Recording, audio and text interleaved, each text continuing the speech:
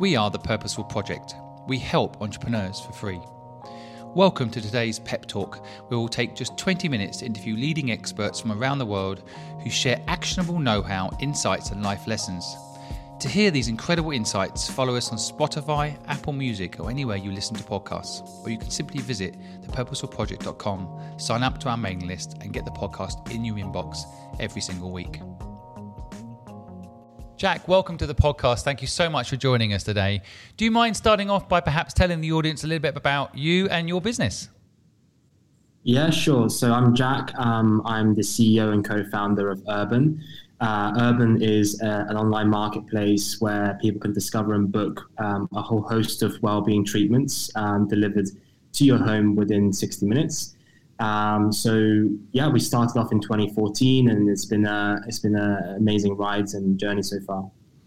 So tell us a little bit about the early days. So I don't know why 2014 feels like so long ago, like a different world ago. But I was reading your impressive history, and this, first of all, is not your first startup. But tell us how it came about. What happened?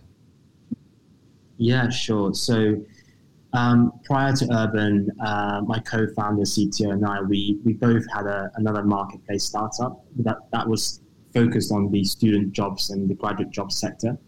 And so we were, really interested in marketplaces and solving, marketplace problems. Both of us, we are, very into well-being, and generally, like, health and well-being is a very personal topic for both of us. And there was one day when I think myself or Giles was trying to book treatment. It was, the consumer experience was just really, really poor. And, to find, a trusted quality provider, often you go to friends and family and ask recommendations. But we just thought, why, as part of the Web 2.0 revolution, like, why wasn't there something that's easy, like as if you were to order a takeaway, but for well-being? So that's really the light bulb moment for both of us. And then we then started to discover and kind of dive a bit deeper into the industry itself. Now, this is going to sound slightly funny, Jack, but before we started broadcasting the podcast with you today, I've been working with some students here in the studio, and they had an idea to create a student job site. I guess they've described it as Tinder for students to find jobs. And I thought to myself how funny it was that we then have you coming on, and they're all in the studio now listening. But looking back at your history, you literally had a business called thestudentjob.com. Tell us a little bit about how that came about and what happened. Yeah, sure. So I started thestudentjob.com along with Giles, so the same co-founder for Urban, and it was really, it came out of the whole. I don't even remember, like 2010, 2011, when student fee tuition changed from 3,000 to 9,000, and there's a ton of riots and everything. As a tech, as a tech guy, and both Giles and I, we're very much into, like, I guess, geeky things since young. We just thought, how can we contribute positively? Can we potentially help students to just generally have a better access to local jobs, and connect them with a bar gig or a silver service gig or whatever that might be, just to help them to kind of fund their way through education. And as we're building that, and as sort of, I guess, digital natives, we thought, okay, well, there isn't really a job board for students, or whilst at universities, or and also mobile first. So I think that was like the first sort of, evolution, right, from into Web 2.0, like mobile first experiences, and then that's really where it all started. We started with nothing, right? We had no money. We used our student loan to seed the business. We were in our first year at university, but then we just kind of like built an army of students to kind of like recruit other students, acquire the students, and then within 18 months we were pretty successful in a way that we scaled across many other campuses, and that was the history. So for the students here, and I'm not making this up, maybe you guys need to come into the picture. So you come and say hello for a second to Jack, because they're in the studio now. And I'm not joking, they had no idea you were coming on, but they literally had this exact same idea, Jack. And so they're all going to join just behind you. You can say hello. And for those looking or listening on Spotify or Apple Podcasts right now, there's a bunch of really smart students standing behind me. So if you were to give them some advice, Jack, based on your own experience of building that platform, what were your learnings? I think, the key thing for me personally, I kind of, understood and had the experience to try and, kind of, I guess, like trying to understand the dynamics around like acquiring users, so acquiring the students to join the platform, how to kind of, negotiate with, various different sort of, I guess, employers. Like one of the really cool thing that we found really successful was that we signed a deal with a silver service company that were looking for students to do bartending, waitressing jobs at really cool events like the Brit Awards, for example. And in 2012, we won, some of the contracts for filling out some of the silver service roles in the hospitality suites of the Olympic Stadium. So these are, really sort of once in a lifetime opportunities that we were able to, I guess, win and secure, and that in a way kind of, attract a lot of students to join our platform, and that's how we then grew our marketplace. But yeah, to be honest, that was my first business, my first proper business, and I learned a ton of things, everything from, how to kind of incorporate a business all the way to kind of like how to navigate, like, going from like 1-2-man band to like having a team and setting up processes and culture and everything else, and then eventually how to negotiate investments and ultimately, the exit that Giles might have. There's some bad background noise coming through. Is it just me? We're getting some bad static. I don't know why, coming from your side, Jack. Maybe no headphones is causing. That's better. What's that? What have we done? Why is it better? I muted it and then unmuted it. Yeah, that seems to have made it better. Yeah. Okay. Okay. Sorry, Jack. I don't know. That kind of creates bad sound on Spotify. So that's better. Cool. I don't know why. Maybe some static feedback loop in the room, but that's fine. We'll carry on. Okay. Sure. So Jack, thanks for sharing that. So just, I always think that failure is such a great lesson. So I don't want to call it out and say you had a failure there, but what do you think that experience of doing the studentjob.com allowed you to be successful with Urban?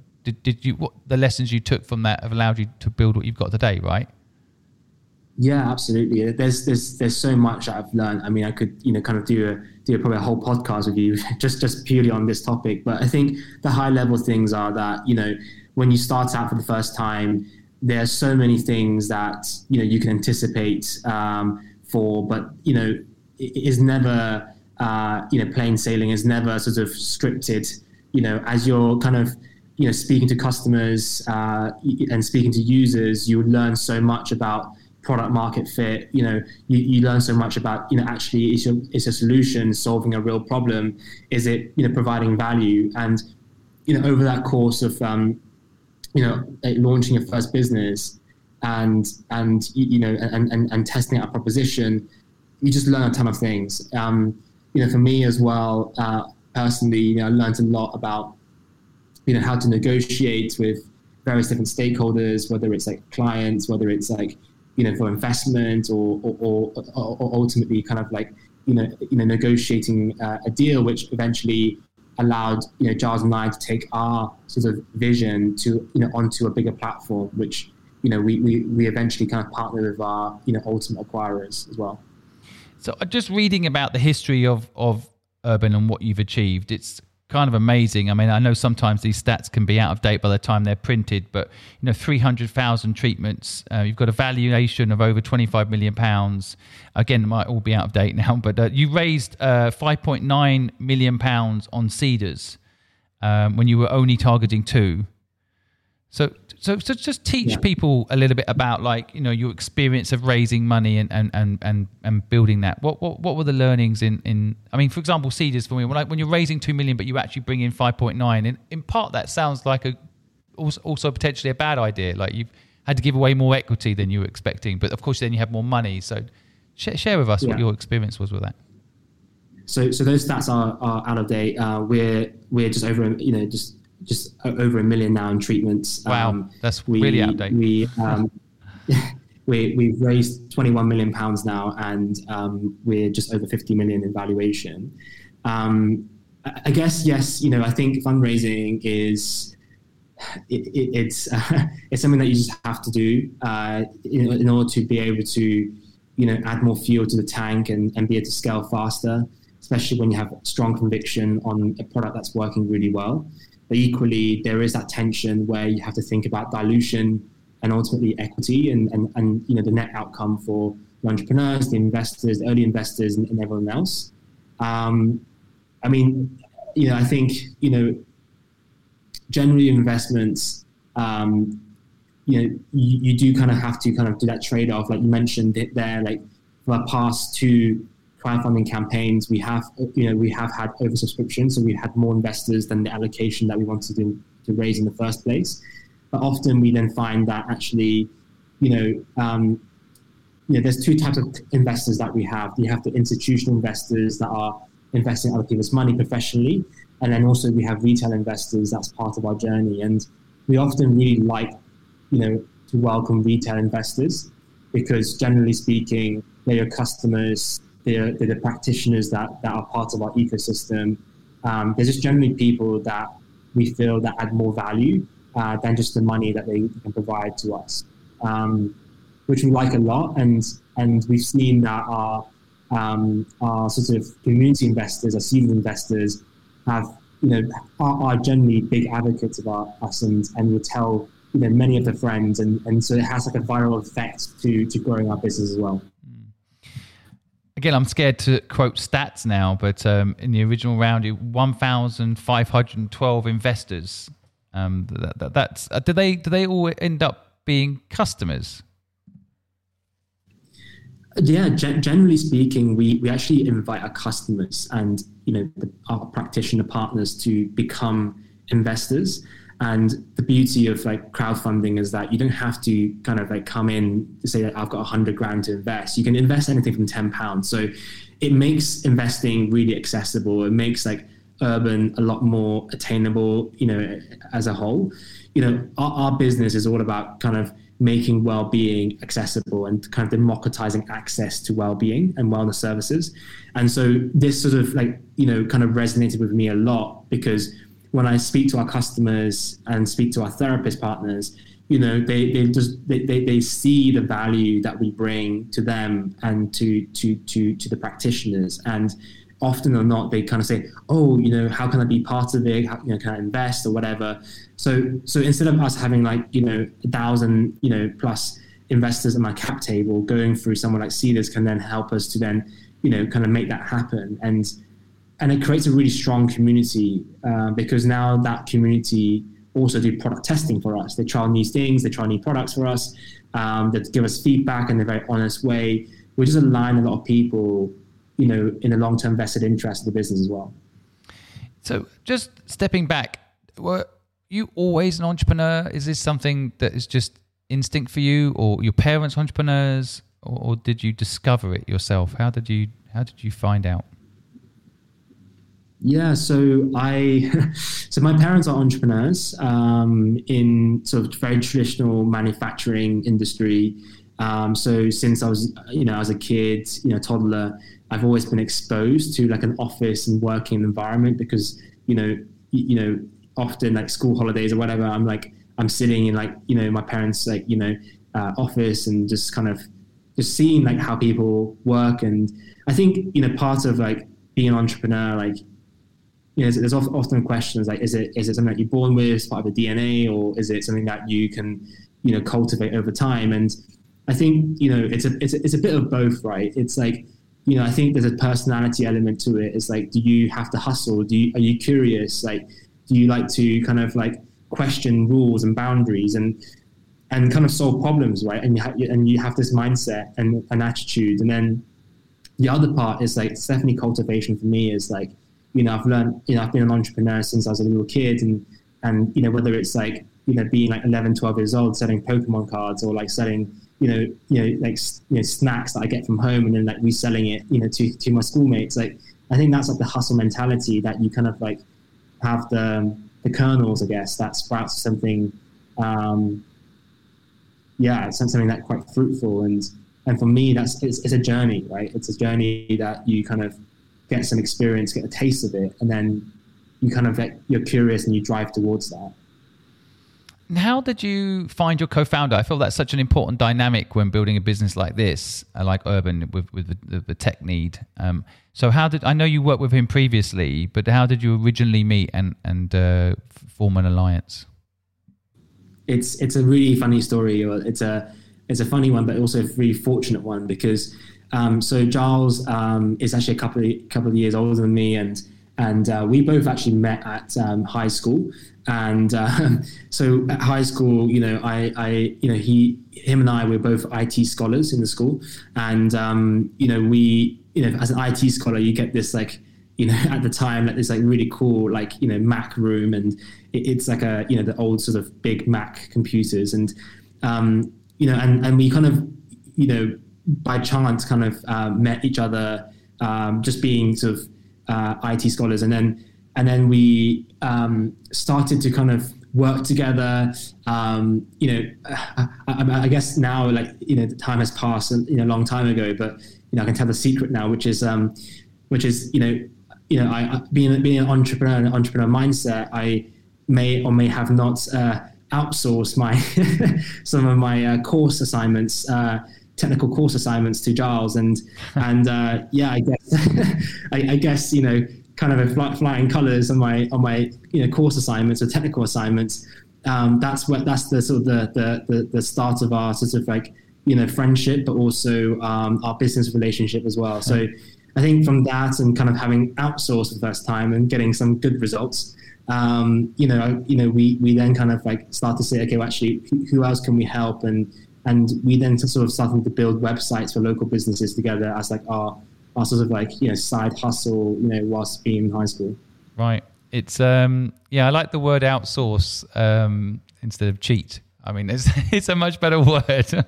But I was looking, and again, we might have got the wrong information here, but it says you are founder of Interwebs Design. This is the design company you're talking about that you and Giles first started. Is that right? Yeah, that's exactly it. Yeah. So Interwebs was, our trading identity for building websites for local businesses. And right.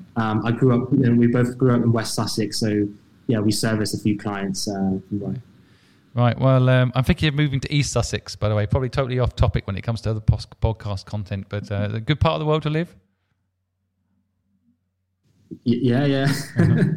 But joking aside, the structure of the business and the marketplace model. I mean, I think everybody talks about most of the time these days marketplaces. I feel like you were quite ahead of your time with the businesses that you've done. But if people are listening and they have a marketplace idea, how do you onboard both sides of the equation? What is the process that you went through? Yeah, I mean, with all marketplaces, it's a chicken and egg scenario, right? So you often start off with the supply base. So the service providers, the sellers, the merchants, whatever you call them. Often you go to the supply base and ultimately our value proposition, I guess the reason why well-being professionals choose to work with us is because we're able to offer them a better alternative, at least economically, flexibility-wise, freedom of work and etc.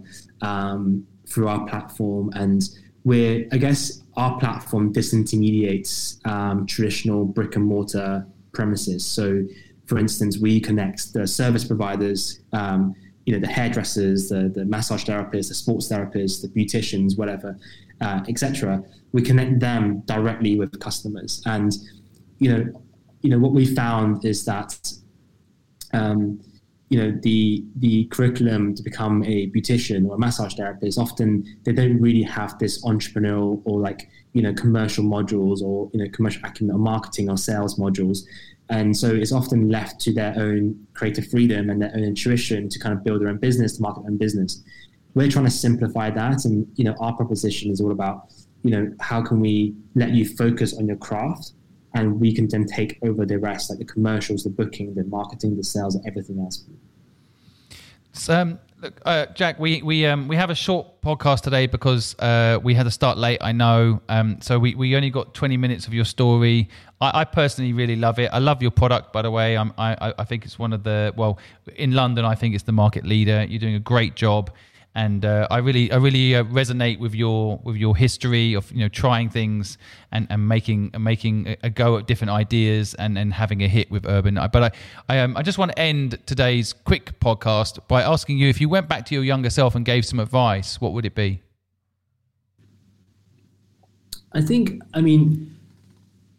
I'm pretty proud of the journey that I've had, and I wouldn't change anything in particular. I think what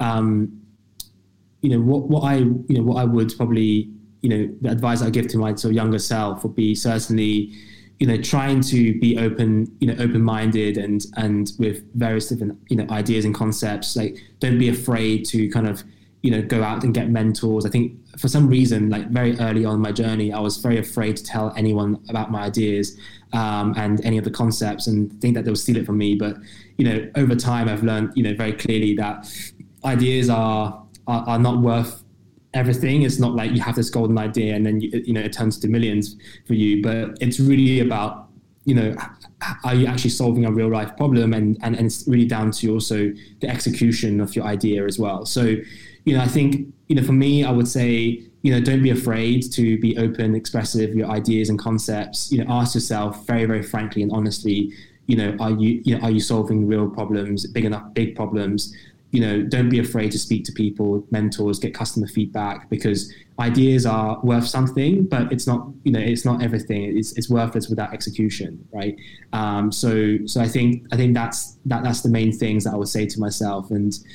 And for me, I've always told myself as well when I was younger, is like start young. Like, this is the perfect time to do it. There's never, I guess, a perfect time, but when you're early in your journey, you have less to lose. You have a lot more ability to take risks and greater levels of risk. And I think that's paid dividends for me, certainly. I think such a good advice, Jack, and only, I guess, an experienced person can perhaps share this knowledge. But if anybody young is listening, absolutely share your idea. You might think that your idea will get stolen. What actually happens 9 times out of 10 is someone puts up their hand and says they'll help you. And if people will steal it, there's someone doing it anyway. If it's a good idea, someone's doing it anyway. There was hundreds of search engines taking place before Google, and so there's someone already doing it. So it's really about getting people on board to help you, as Jack says. So wise words, Jack. Thank you so much. We'll have to have you back on because I've got so many questions I haven't had a chance to ask you, and I'd love to have you back on. But thank you so much for taking time out to share your insights with us today, Jack. Thanks, Simon. Thank you. Thank you for listening to Pep Talk today, powered by the Purposeful Project. If you found it interesting, please give us a review and follow us. In addition, you can sign up to our website and get loads more free entrepreneur knowledge, as well as get access to Pep Talk and the Purposeful Project podcast direct in your inbox every week.